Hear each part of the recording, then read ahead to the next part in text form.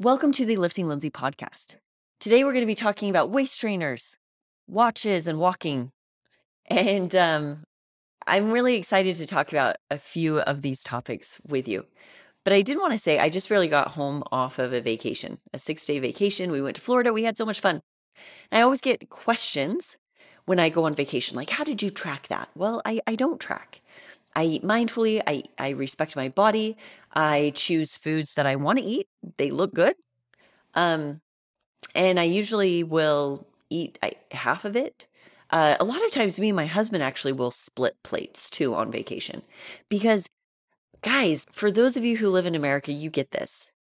Serving sizes are insane. They are insane. They are so big. We don't eat out a lot. As a family, we don't eat out a lot. And I was watching them bring plates over to my girls and to my almost 3-year-old son. And I was just like, that is insane. That serving size is for an adult, a 200-pound adult. And they never eat all of it. My kids never do. And so I feel like so much of it is wasted.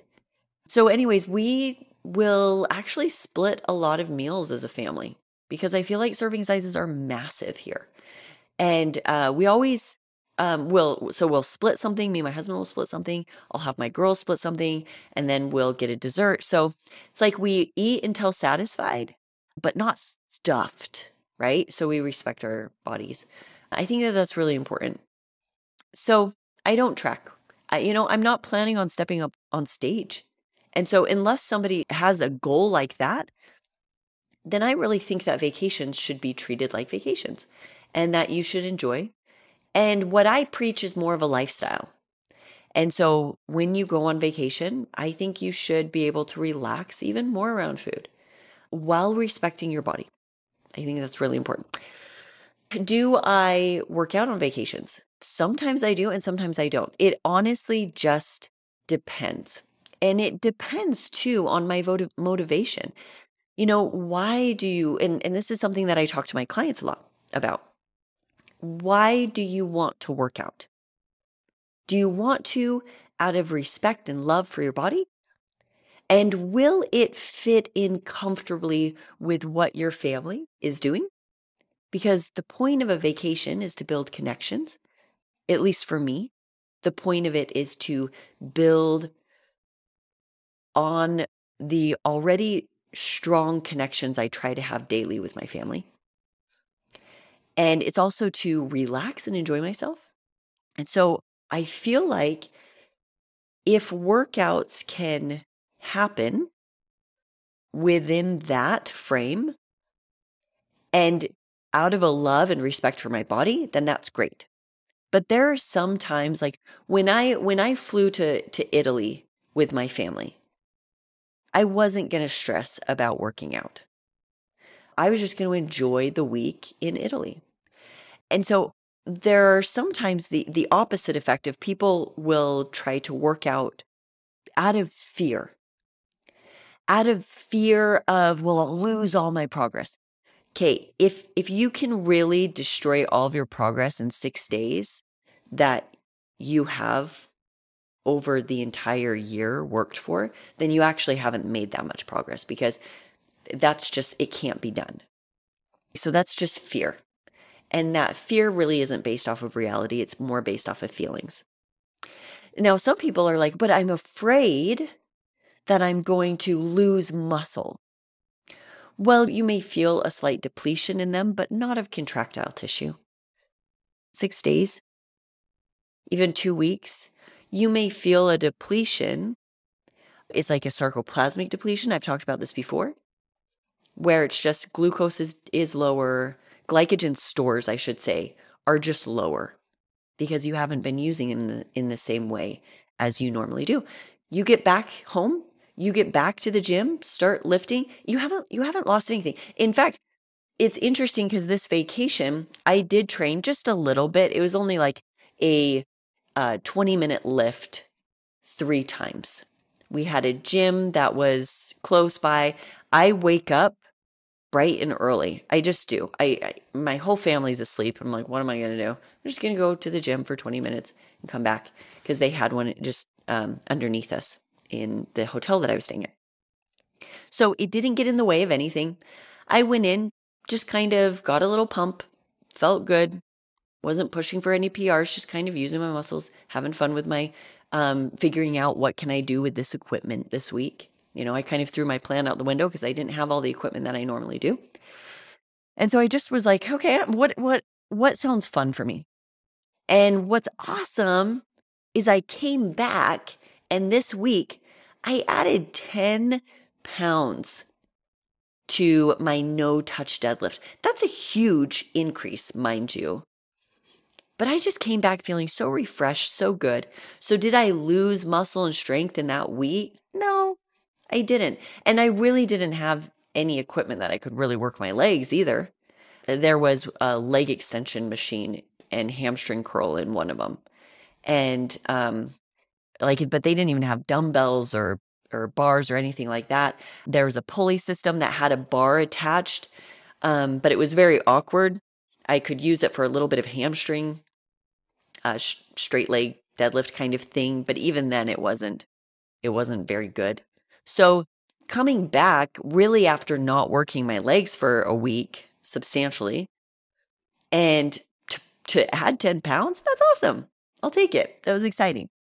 So I just kind of want to reiterate things that I've talked about before on this podcast. The whys to why we do things really do matter. If we do things out of love and respect, there's a whole other feeling behind it. When we do things out of fear, it just drives up stress. There's a whole other negative feeling, right? So when I choose to work out, when I go on vacation, it's only if it doesn't interfere with my family. And there are some times where I'm just like, no, I'm not going to work out at all this week. And that's okay. I know I'm going to get back to the gym next week because this is a lifestyle for me. And a lot of times, just like it did this time, a lot of times when I get back to it, I just come back so refreshed and I make some great jumps in some of my lifts. It's great. It's great. I have used even those breaks with clients. I've done deload weeks. It's like, okay, you're going on vacation. Let's use it as a deload and a complete deload. Deload, you don't have to go to the gym during a deload. You can just skip the gym for an entire week and it's going to deload your system. So you don't have to go. So you can just schedule them in. And sometimes just telling my clients, this is a scheduled deload, it just relieves them. I cannot emphasize this enough. So much of health and fitness is in our head. And just me telling them, I didn't find out until 3 weeks ago that we're doing, or 2 weeks ago that you're even going on vacation. But you know what? Yeah, let's use this as a deload. You don't even have to go to the gym. And it just takes that pressure away. They enjoy their family. They come back, they hit it hard. They're like, oh, that felt so good. I'm like, yeah, it's awesome. So that's just kind of another approach that I'll take. Okay, let's dive into this. Waist trainers. A lot of promises made about waist trainers, guys. In fact, I wish I could do like a slideshow on this one because some of the advertisements for waist trainers are so comical to me. But the main one that people latch onto is that they are going to reduce body fat. So you work out in them and it increases your core temperature or increases the temperature of your abdominals and you take it off and bam, you've lost all this weight. So waist trainers are not going to reduce body fat in your stomach. I want you just to take a moment to let that one seep down deep into your soul, into your fitness soul, okay? I don't care if the influencer with the best body in the world uses it and swears by it. That is totally based off of that person's feelings and not science. Okay, so sometimes I'll get messages by people saying, but so-and-so uses it. So-and-so has a great body. Yes. And correlation is not causation. And just because she uses a waist trainer does not mean that that's why she has this stomach that she has. Okay, there's so much more going into it than that. So there are tons of claims about waist trainers. And the truth is that they're not true. What somebody is actually experiencing is a loss in water weight. That's it. You're not sweating out fat. I'm sorry.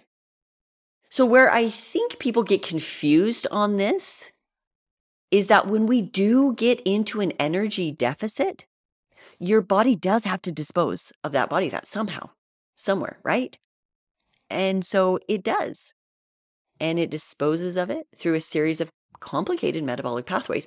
But the byproducts of fat metabolism leaving your body, well, it leaves through water, through your skin when you sweat, and your kidneys when you urinate.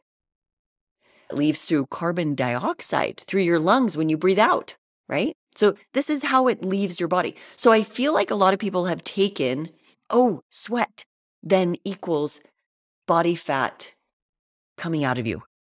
So if I sweat, then that means I'm dropping body fat. But there's a problem. I'm sure you guys have all seen this problem before at the gym. There's a lot of people at the gym who sweat a lot and they don't look any different next week or the week after or the week after or a year later. So chasing the sweat doesn't mean that you're losing body fat. You still have to be in an energy deficit. And if you're not, then you're just experiencing a loss of water weight. So don't be confused by that. Just sweating isn't going to induce weight loss or fat loss. It may weight loss, right? Because water weighs, but it doesn't induce fat loss, which is different. So you still need to be in that energy deficit for that to happen. Now, sometimes when we wear them and we pull them off, we are going to feel a little bit leaner because we have lost some water weight there. Unfortunately, as soon as you rehydrate, everything goes back. You go back feeling how you did before. Because once again, you did not drop body fat. You just dropped water weight. Now, in addition to not losing weight, let's talk about some other unfortunate side effects that there are with it. So you are actually restricting the rib cage to a narrower shape. And that reduces lung capacity. Think about that. Reduces lung capacity 30 to 60%. So you are, well, maybe not you, but people will put these waist trainers on. And then I see it all the time. They'll do like leg workouts, like a leg day with this waist trainer on. You're reducing your capacity to breathe by 30 to 60%. That is going to hinder you, which is probably one of the reasons why it causes an increase in fatigue and not a good way. And it actually decreases or reduces your work output. So far, no pros here to wearing one. Well, it can also cause skin rashes, numbness of the lower limbs, damage to internal organs when worn way too long, as well as fainting in the gym. So probably a bad idea. Okay. So this is great though. This is great. You know, we want to put our money towards things that are going to work. So I just saved you some money there. Awesome. Watches. Let's talk about watches now. It's funny because they're called smartwatches, but when it comes to a few things, they are kind of stupid. So we do need to remember that. When it comes to tracking calories burned, and I'm going to share the research on this one in the show notes because this is really fascinating. Guys, it overestimates.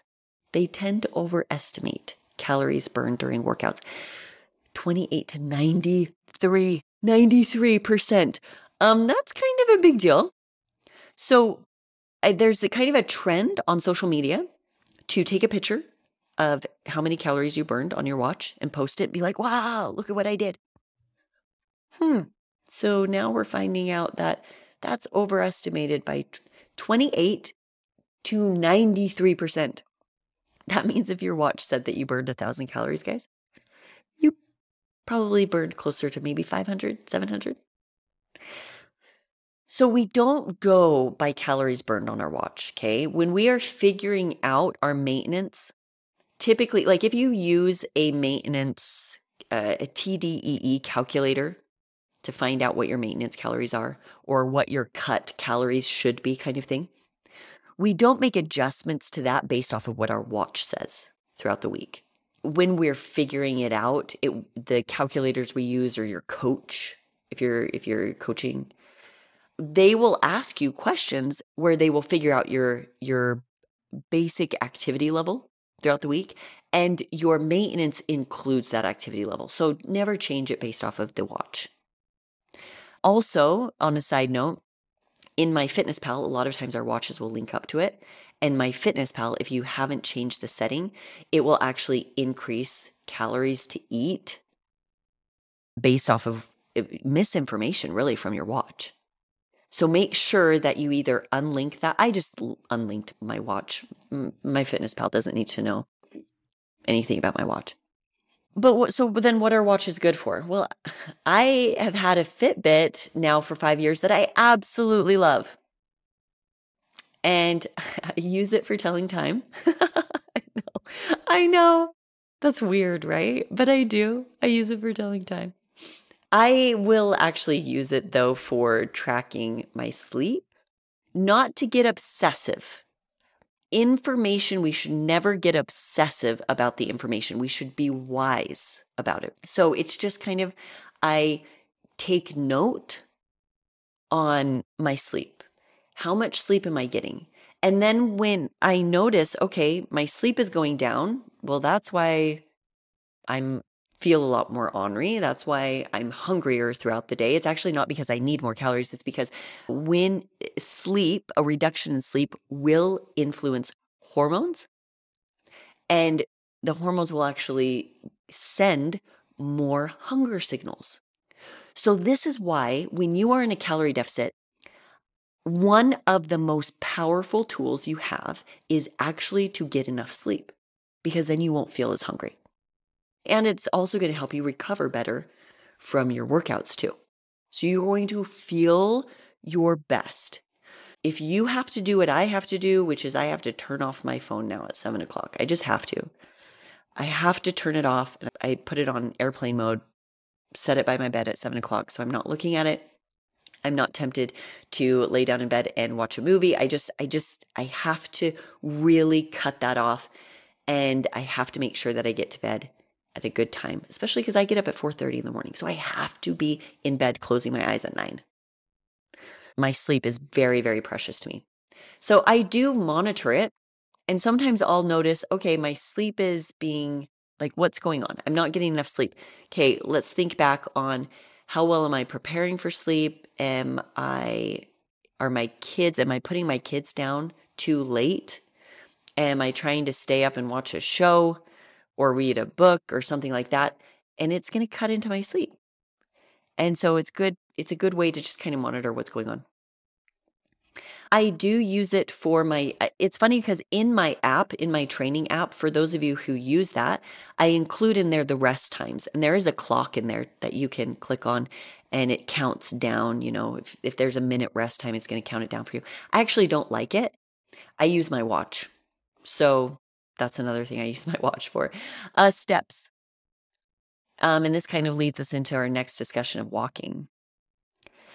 So I do track my steps, but once again, not in an obsessive way, just I'm going to be cognitively aware of my daily movement.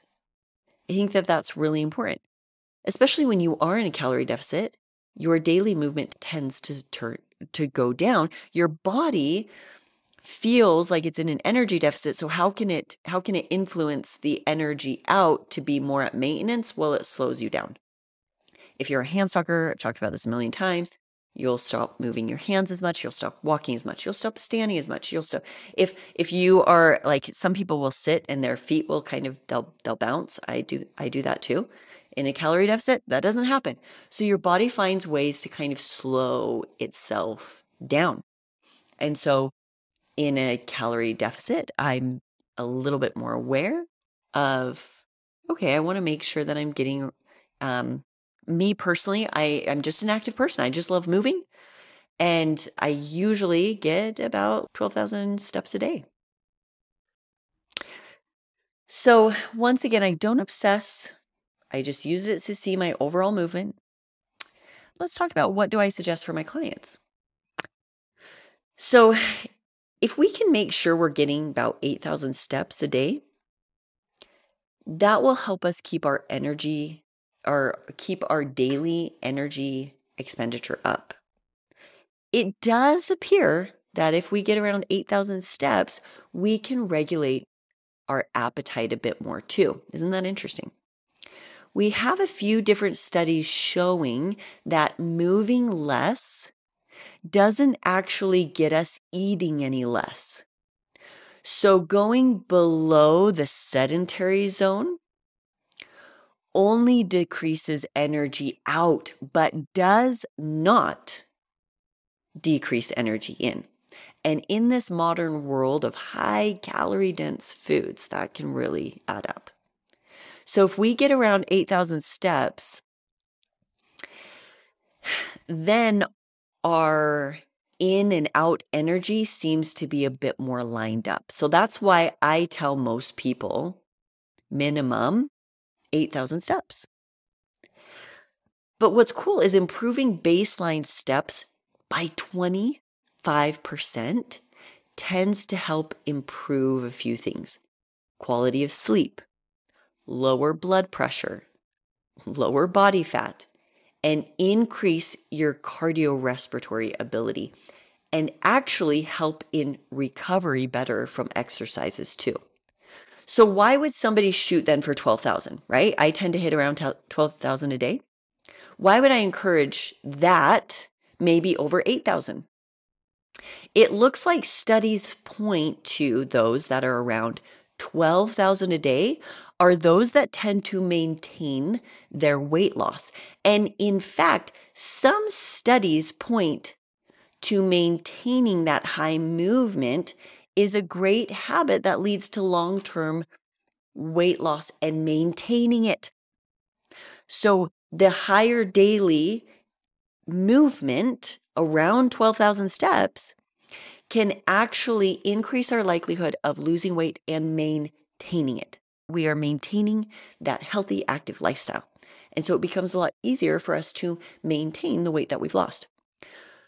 One recent study showed that increasing steps from 7,500, this is so good, from 7,500 to 12,000, that the subjects were able to lose around 7% body fat. And what's crazy about this, guys, is there was no nutritional intervention with this. Wow, that's awesome. So then how do we do this? We live in such a sedentary culture, right? We sit at our computers all day, in front of screens all day. We're always looking for ways to sit. Sometimes people will say things like, oh, park in the back of the parking lot and walk in.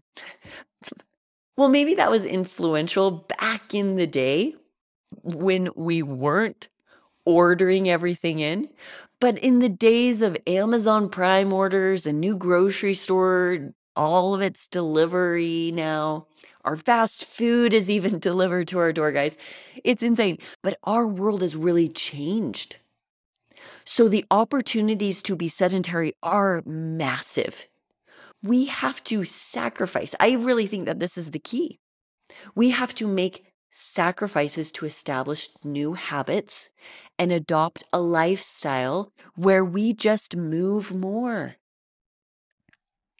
So we moms, I really believe this, do need to set examples to our children that we move. We are movers. What we don't use, we lose. We need to move our bodies. Use our bodies more than just for consuming. We have on so many levels turned into massive consumers of food, of entertainment. We just sit there and can so easily consume. So we have to make sacrifices. Everybody wants answers and solutions that require no sacrifice. But guess what? all the real answers are going to require hard changes in lifestyle for many people. You cannot keep your current lifestyle of no movement and expect anything really to change. That's insane. So maybe these are just ideas. Sometimes when I throw out these, on Instagram once, I threw out some ideas and I had a woman write me. She was very upset and she was like, well, those are stupid. And I'm okay with that. Maybe they were for her. She's like, those are stupid. I would lose my job if I did that. Well, obviously, let's think through things. I'm just giving ideas and you pick and choose what may help you and what may work for you. And clearly don't do the things that are going to get you fired. So everybody's situation is so different.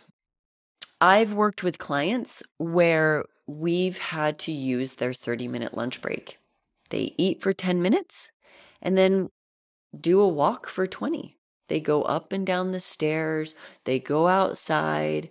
I have clients who will actually bring sneakers to put on during their breaks so that they can walk around.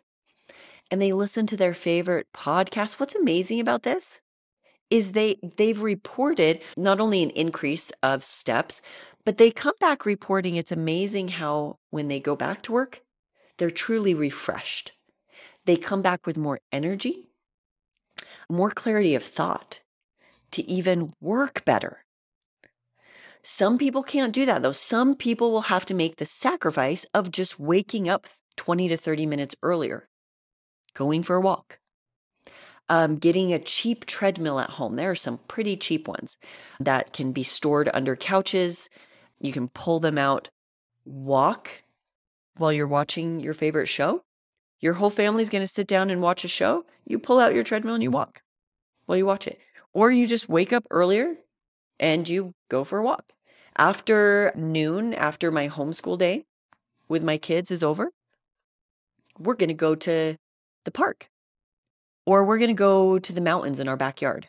I live in American Fork in Utah, and my backyard are the most gorgeous mountains in the world. I love them. And we're going to move. I'm going to show them that we move our bodies. And it doesn't have to be called working out. We just move because that's what we do. Like what I said, what we don't use, we lose. And so I'm going to show them that there's joy in movement and using our bodies. I work out because at the end of the day, what it gives me is strength and confidence and keeps me healthy and all of those things I bring into my family, and I make my family better because of it. So I love the healthy lifestyle that I've created. So my schedule during the summer was very different than what it is right now. My schedule in the summer was I wake up before everybody else at 5 o'clock in the morning. I do my 20-minute walk. I use that time to actually do a lot of things. I schedule out my day. I talk with God. I find that first thing in the morning, my head is so clear, and I'll talk to him about what my day is going to look like. How can I get his help? I use it as a time for gratitude. I list all the things that I'm grateful for, or I get lost in a book or a podcast. Waking up early for me has become a joy. Now, if you had told me in college that I would be an early morning person, I would have told you, hell will freeze over first. That's what I would have said. Isn't it amazing how we put ourselves in these boxes? We say, well, I'm not a morning person. Okay, well, you have just labeled yourself. Labels are extremely hard to peel off ourselves once we super glue them on. They're really hard. The most beautiful thing I've ever learned in life is that I choose who I am and what I am. I choose. The brain is so malleable. Waking up early for me has become one of my greatest joys and a sacred time for me. I'll do post-dinner walks with my family or alone. If you have a dog, make sure that you're getting out and walking your dog. Take your children for walks. Get out more. When I go to the park with my kids, I play on the playground with them. I move. I use my body. There are times when I sit. There's nothing wrong with that if you choose to do that. But I like to play with them. I like walking and sprinting and playing new games with them and chasing them around and making it a time of connection. It's so fascinating to me that if we want to increase our energy, oftentimes, more than often, the answer is actually move more. We think, oh, I don't have very much energy. I'm going to lay down on the couch and do nothing. And it just builds momentum of nothing, of no energy. But you start moving and it increases that momentum of movement. You move more in life. In fact, in my pregnancy and in a lot of my clients' pregnancies, obviously this varies greatly, but one of the things that helped me the most was me just getting to the gym and moving. I felt like crap. I didn't want to, especially that first trimester, right? But if I knew if I can just put on my clothes and get to the gym and start moving, the energy levels would always skyrocket. And my clients, I have never had a pregnant client who did not say the same exact thing. It is the 1 hour of the day where I have the most energy. And even afterwards, they feel so much better. Obviously, that just depends on the person, the situation. But personally, I've helped dozens of pregnant women through their pregnancy, staying fit and active and focusing on the right things. And that is one thing I'm always amazed about, is how the days where they don't train, they have the lowest energy. The days that they train and they move, they have the highest energy. So even when they weren't training, we would always try to get in their walks. Even if they felt like crap, as long as they could get moving, drink some water with some electrolytes in it and get moving, and it would always help them feel so much better. Electrolytes are huge during pregnancy. That is one thing that I really help my clients supplement on when they're pregnant. I always want to help my clients doing some sort of electrolyte supplement because they really does help. But my pregnant clients are always the ones where it's like, that is huge for them. So in the notes of this episode, I'll actually share what supplements I do use for that. And in pregnancy and without being pregnant, I do the same exact thing. It's just 1 serving a day. So I'll share more of that in the link to where you can get that on Amazon. But hopefully this podcast has helped you understand a few things. Understand watches, the appropriate role that they should have in fitness and health. Walking, the power of walking. I cannot tell you enough. I always say weightlifting and walking are the 2 most powerful tools that I feel like for so many people are overlooked, especially walking is so overlooked. It has to be stairs. It has to be some high intensity thing. It's like, no, it actually doesn't. It actually doesn't. And for me personally, I don't necessarily include walking into exercise, although it could be included. I personally don't call it that. I do it so much because I feel like it just helps my soul, my body. It does. It just helps my soul. I enjoy it so much to just get out and walk. And then I also hope that you've learned a little something about waist trainers and why you'll never see me use one, and why I don't personally suggest that any of my clients use them either. Thank you so much for joining me today on the Lifting Lindsay podcast. If you have any questions, you can always shoot me a DM on Instagram. You can follow me there at Lifting Lindsay. If you have any questions about my coaching or my training app, where I offer optimized training programs for your goals, you can go to my website, liftinglindsay.com.